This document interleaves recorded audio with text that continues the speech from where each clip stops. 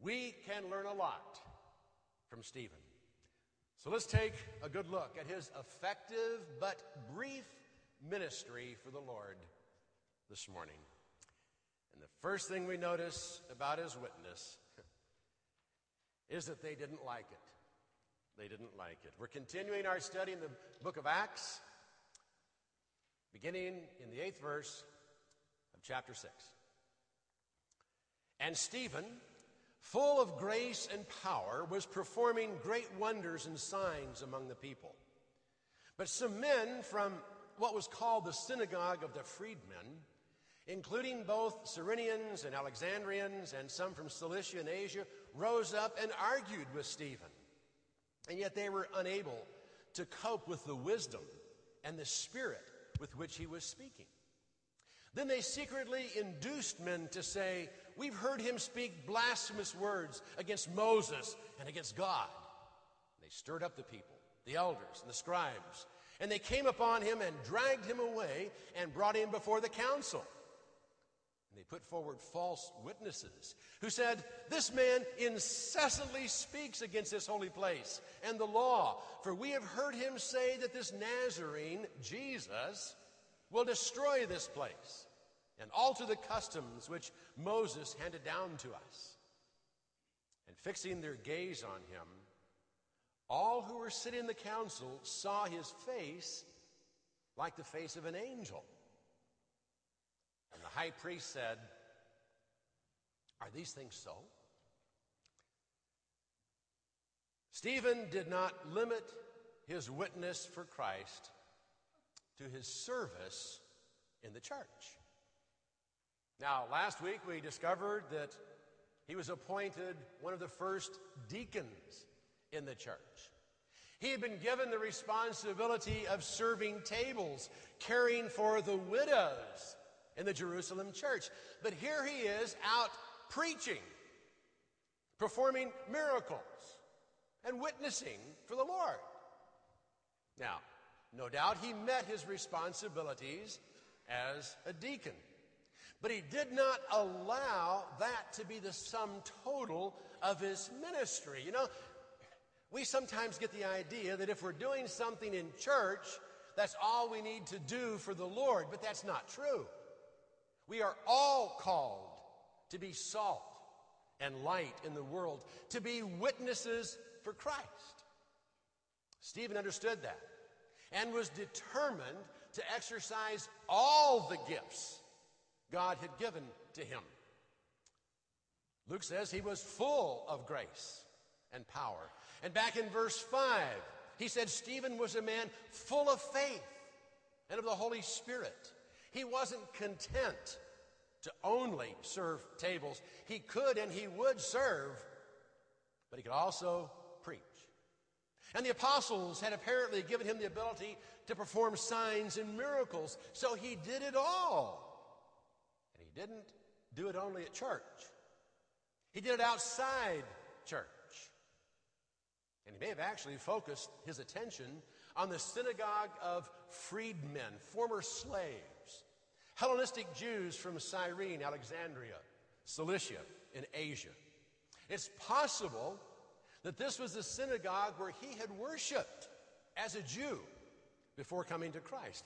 And if that's true, he apparently offended some of his old friends and associates with his witnessing. They didn't like what he had to say, but they couldn't answer him.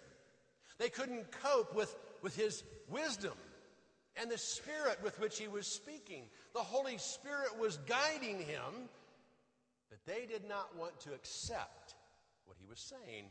It meant they would have to change, like he had changed, and they didn't want to change.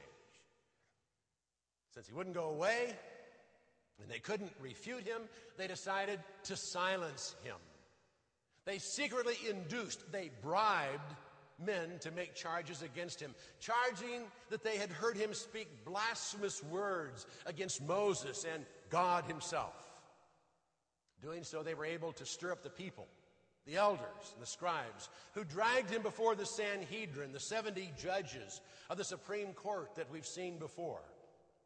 And they formally accused him of incessantly, now I do like that, incessantly speaking against the temple, the holy place, and the law. Now these were total fabrications. Jesus had said the temple would be destroyed. And speaking of himself, he said if they would destroy the temple of his body, he would raise it up in 3 days. And since he came to fulfill the law, the customs handed down from Moses would now have to change. The old covenant had been replaced by the new covenant. And if Stephen taught the things that the writer of Hebrews later wrote, how the Old Testament priesthood and sacrificial system and tabernacle were only shadows, pictures of the reality that came through the ministry of Christ, and how he was vastly superior to everything that had gone before, you can see why they would be upset. So he was brought before the council. And when they looked at him, they noticed he had the face of an angel. Now, I'm not sure what that means. Some of us, when we first met our wives, we had a similar vision. I don't know what they saw in Stephen's face, but I think it was more than just a description of his physical facial features. Perhaps just by looking at him and seeing his demeanor, they could sense that he was a messenger of God. But they overlooked the obvious because they did not want to accept the message that he had been sent to deliver. The high priest did, however, give him the opportunity to defend himself by asking, "Are these things so?" And with that opening, Stephen began a long recital of Old Testament history with a point. The point being that his accusers were just like their fathers. Now, we're going to have a long passage of Scripture to look at this morning. But this is what Stephen said to them. And he said, "Hear me, brethren and fathers. The God of glory appeared to our father Abraham when he was in Mesopotamia before he lived in Haran, and said to him, 'Depart from your country and your relatives and come to the land that I will show you.' Then he gave him no inheritance in it, not even a foot of ground, and yet even when he had no child, he promised that he would give it to him as a possession and to his offspring after him. But God spoke to this effect, that his offspring would be aliens in a foreign land, and they would be enslaved and mistreated for 400 years. And whatever nation to which they shall be in bondage, I myself will judge, said God, and after that they will come out and serve me in this place." And he gave him the covenant of circumcision. And so Abraham became the father of Isaac and circumcised him on the 8th day.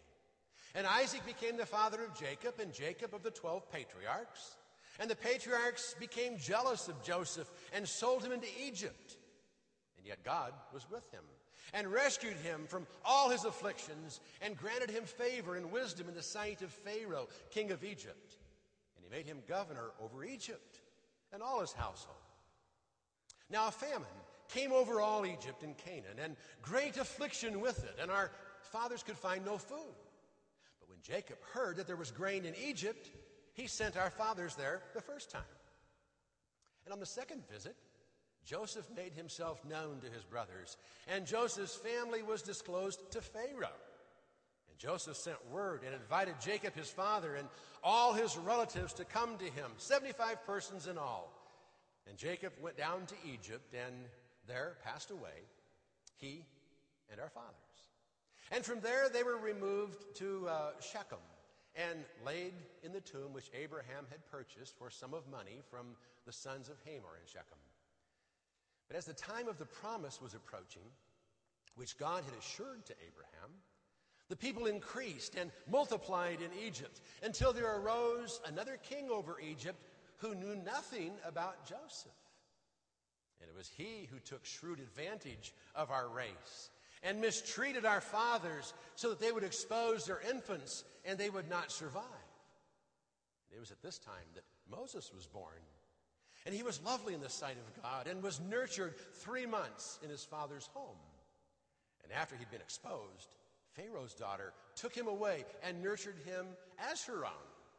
And Moses was educated in all the learning of the Egyptians, and he was a man of power in words and deeds. And when he was approaching the age of 40, it entered his mind to visit his brethren, the sons of Israel.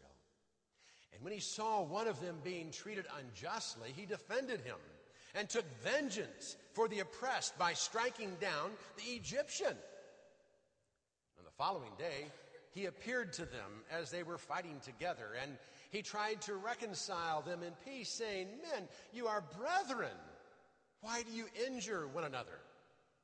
But the one who was injuring his neighbor pushed him away, saying, "Who made you a ruler and judge over us?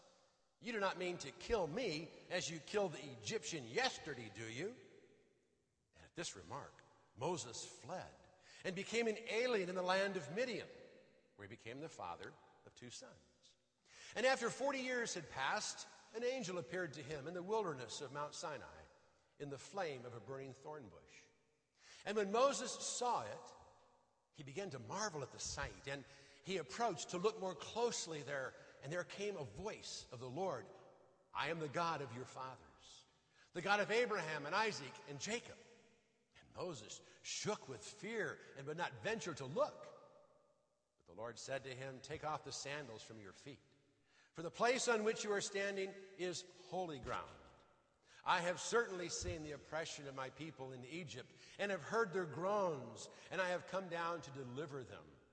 Come now, and I will send you to Egypt." This Moses, whom they disowned, saying, "Who made you a ruler and a judge?" is the one whom God sent to be both a ruler and a deliverer, with the help of the angel who appeared to him in the thorn bush. This man led them out, performing wonders and signs in the land of Egypt and in the Red Sea and in the wilderness for 40 years. This is the Moses who said to the sons of Israel, "God shall raise up for you a prophet like me from your congregation." This is the one who was in the congregation in the wilderness together with the angel who was speaking to him on Mount Sinai, and who was with our fathers, and he received living oracles to pass on to you. And our fathers were unwilling to be obedient to him, but repudiated him, and in their hearts turned back to Egypt, saying to Aaron, "Make for us gods who will go before us. For this Moses who led us out of the land of Egypt, we do not know what happened to him." At that time they made a calf and brought a sacrifice to the idol, and were rejoicing in the works of their hands. But God turned away and delivered them up to serve the host of heaven, as it is written in the book of the prophets, "It was not to me that you offered victims and sacrifices 40 years in the wilderness, was it, O house of Israel? You also took along the tabernacle of Moloch and the star of the god Rompha, the images which you made to worship them. I also will remove you beyond Babylon." Our fathers had the tabernacle of testimony in the wilderness, just as he who spoke to Moses directed him to make it according to the pattern which he had seen. Having received it in their turn, our fathers brought it in with Joshua upon dispossessing the nations whom God drove out before our fathers until the time of David. And David found favor in God's sight and asked that he might find a dwelling place for the God of Jacob. But it was Solomon who built a house for him. However, the Most High does not dwell in houses made by human hands. As the prophet says, "Heaven is my throne, and the earth is the footstool of my feet. What kind of house will you build for me, says the Lord? Or what place is there for my repose? Was it not my hand which made all these things? You men are stiff-necked and uncircumcised in heart and ears, always resisting the Holy Spirit. You are doing just what your fathers did. Which of the prophets did not your fathers persecute? And they killed those who had previously announced the coming of the righteous one, whose betrayers and murderers you have now become. You who received the law as ordained by angels and yet did not keep it. Pretty strong sermon. Pretty pointed. We probably would not defend ourselves with a long recital of history, but Stephen knew that they'd listen to that. And if he could make a point through it, he might have a chance. Besides, he had been accused of blasphemy against Moses and God, and he was showing his high regard for Jewish history by recounting the founding of their nation. Stephen began with a look at Abraham's call and pointed out how God appeared to him and made a covenant with him in a land other than Palestine, opening up the possibility that God's not quite as tied to Jerusalem and one land as the Jews might like to think. Then he took a look at the 12 patriarchs, sons of Jacob, with special attention given to Joseph, the brother who was rejected, but the one through whom God was doing a special work. And then the bulk of his sermon dealt with Moses, recounting how God raised him up, equipped him, and called him to be the deliverer of his people. In spite of that, however, the people rejected him when he first attempted to deliver them from oppression, and they continued to reject his leadership even after 40 years in the wilderness. Indeed, the Jews had a history of rejecting those God sent to deliver them. And Stephen made that abundantly clear.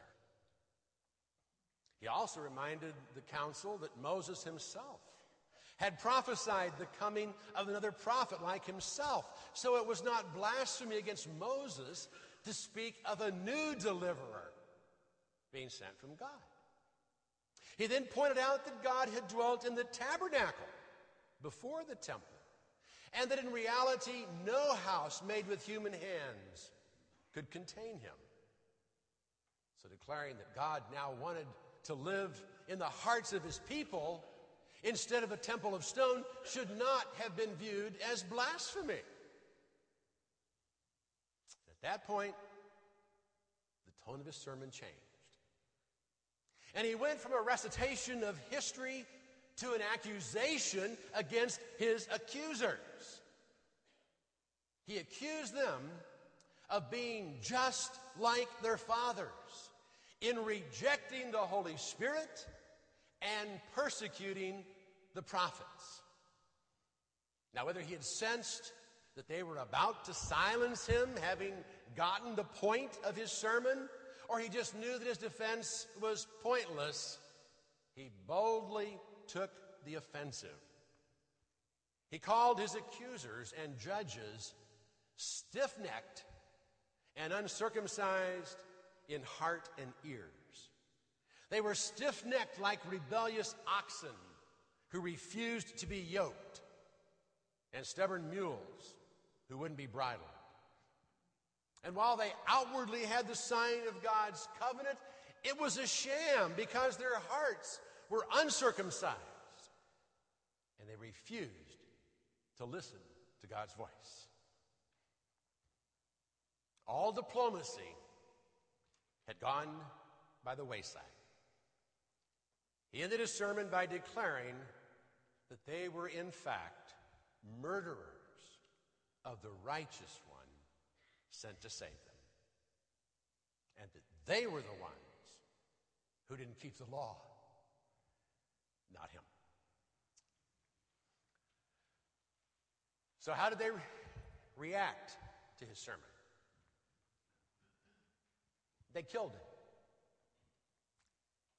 And when they heard this, they were cut to the quick and began gnashing their teeth at him. But being full of the Holy Spirit, he gazed intently into heaven and saw the glory of God and Jesus standing at the right hand of God. And he said, "Behold, I see the heavens opened up and the Son of Man standing at the right hand of God." But they cried with a loud voice and covered their ears, and they rushed upon him with one impulse. And when they had driven him out of the city, they began stoning him. And the witnesses laid aside their robes at the feet of a young man named Saul. And they went on stoning Stephen as he called upon the Lord and said, "Lord Jesus, receive my spirit." And falling on his knees, he cried out with a loud voice, "Lord, do not hold this sin against them." And having said this, he fell asleep.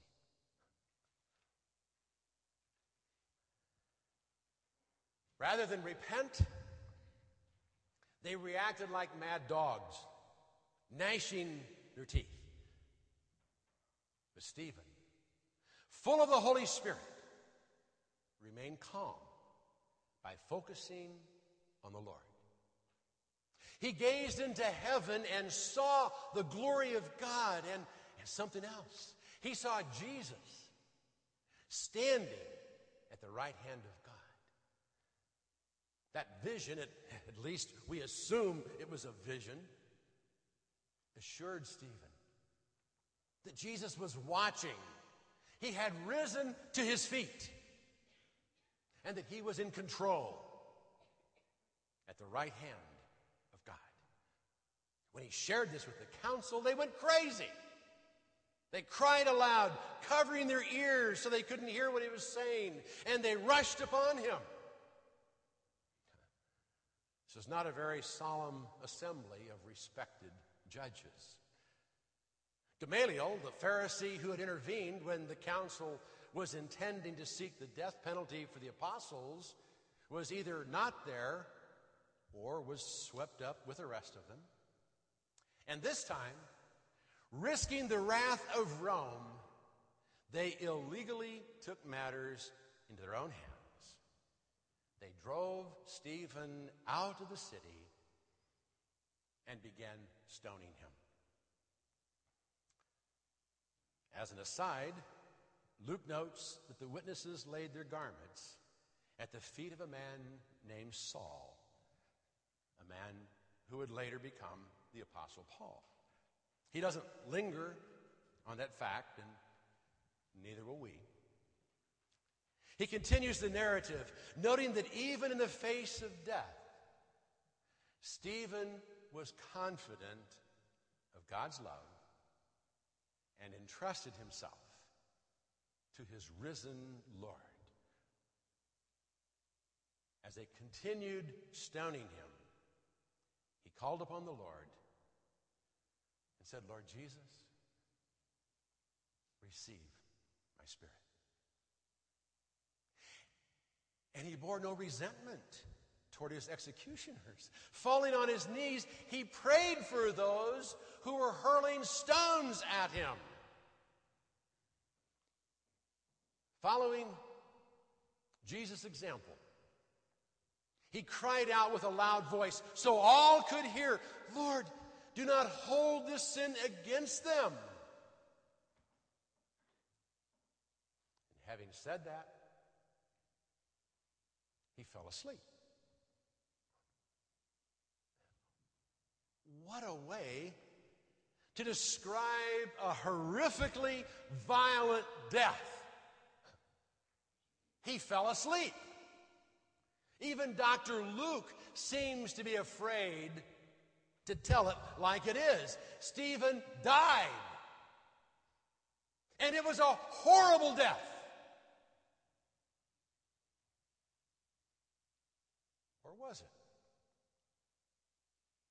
Or was it? Just last week, I read a very interesting and thought-provoking book entitled Death and Afterlife, a Theological Introduction. In it, the author reviews belief in life after death as understood and taught in both the Old and New Testaments, as well as throughout church history. And he explores beliefs concerning the nature of the soul, resurrection, and eternal life. He addresses the challenges that come from a materialistic worldview and from the natural and social sciences.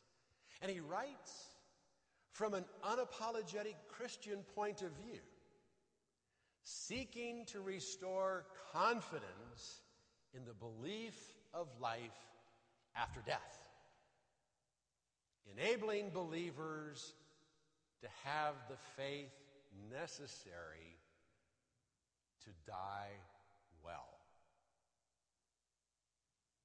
In fact, his final chapter is entitled Dying Well. And he uses the death of Stephen as an example of a good death.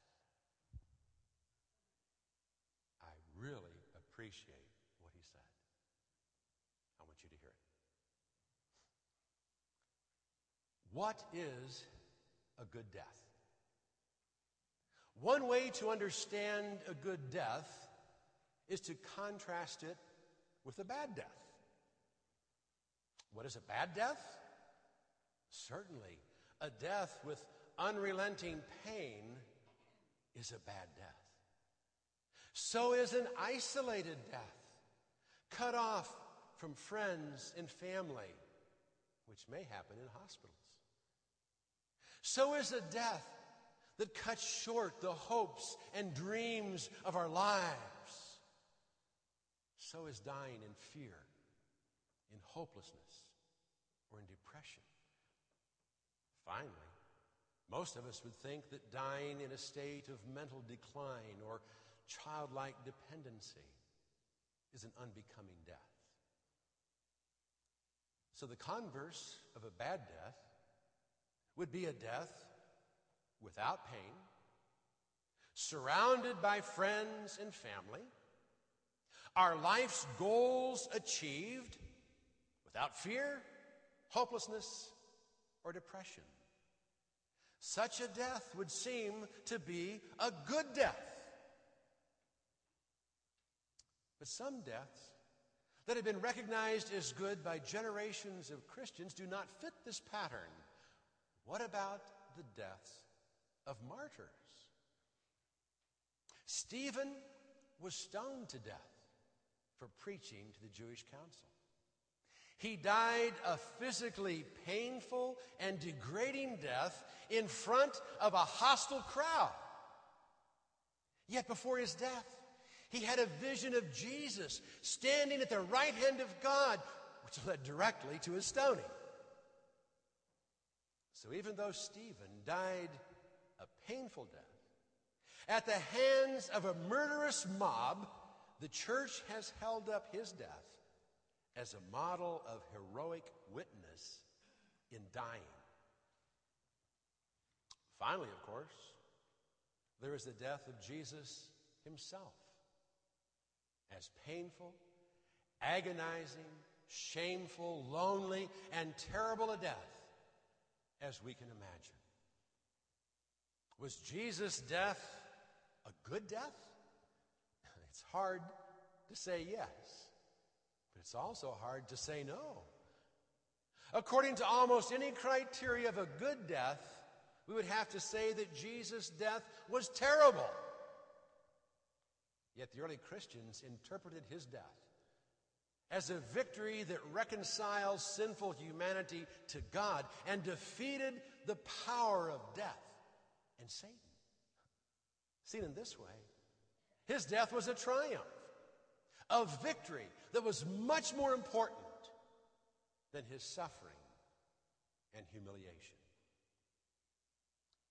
The examples of the martyrs and Jesus' own death lead me to conclude that what is essential in a good death, from a Christian point of view, is dying into God. Yes, it is good to die at a ripe old age with one's hopes fulfilled.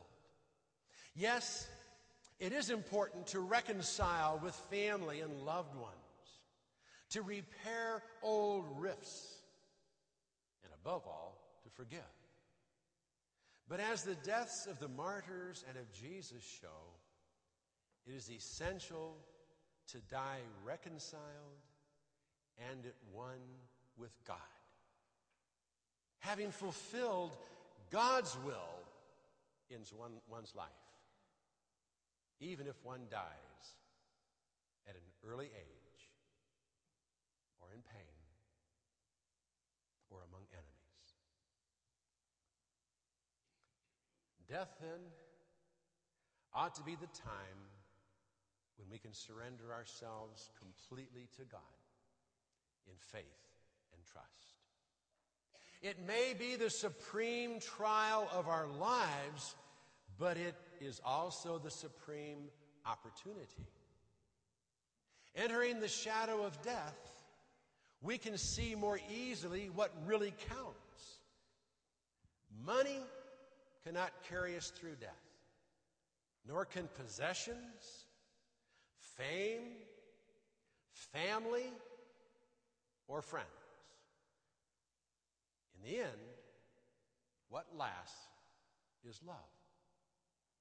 God's love for us, our love for God, and the mutual love between ourselves and others. In death, we are faced with the ultimate moment of choice, a moment in which we decide whether to entrust ourselves to God.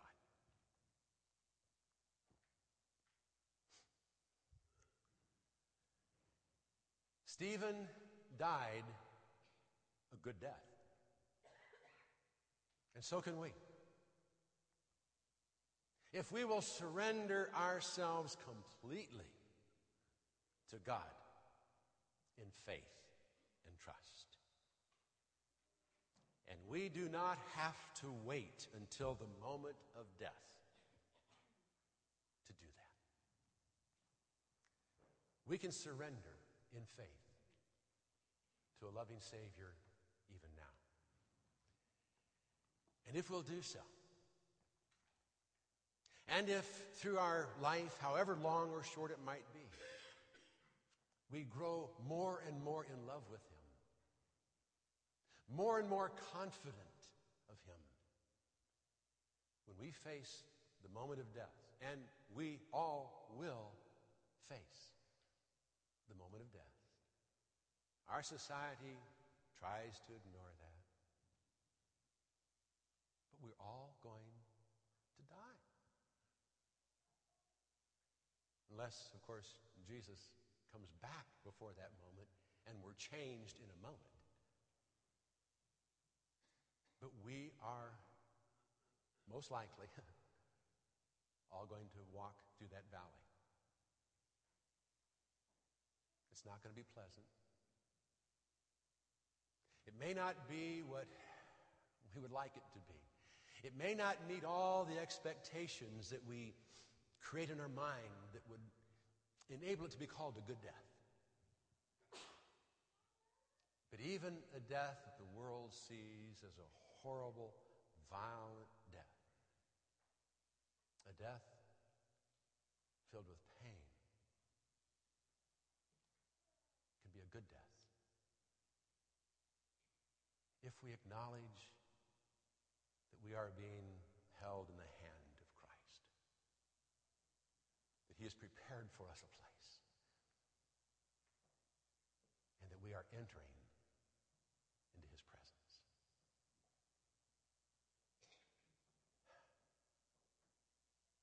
We've got a lot of guests here today. I hope I haven't freaked you out. We don't always talk about death. In fact, we probably don't talk about it enough.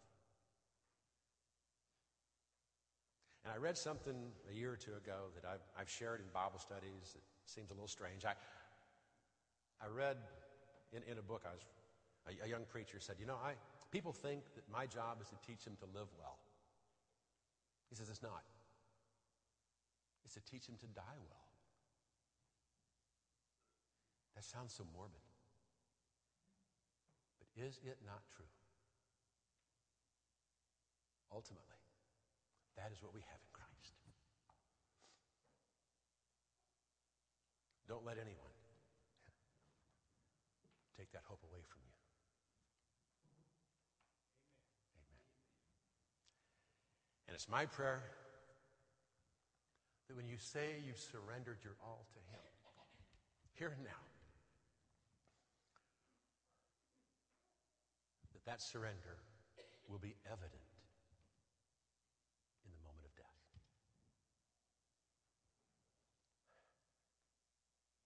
I pray it's true of me.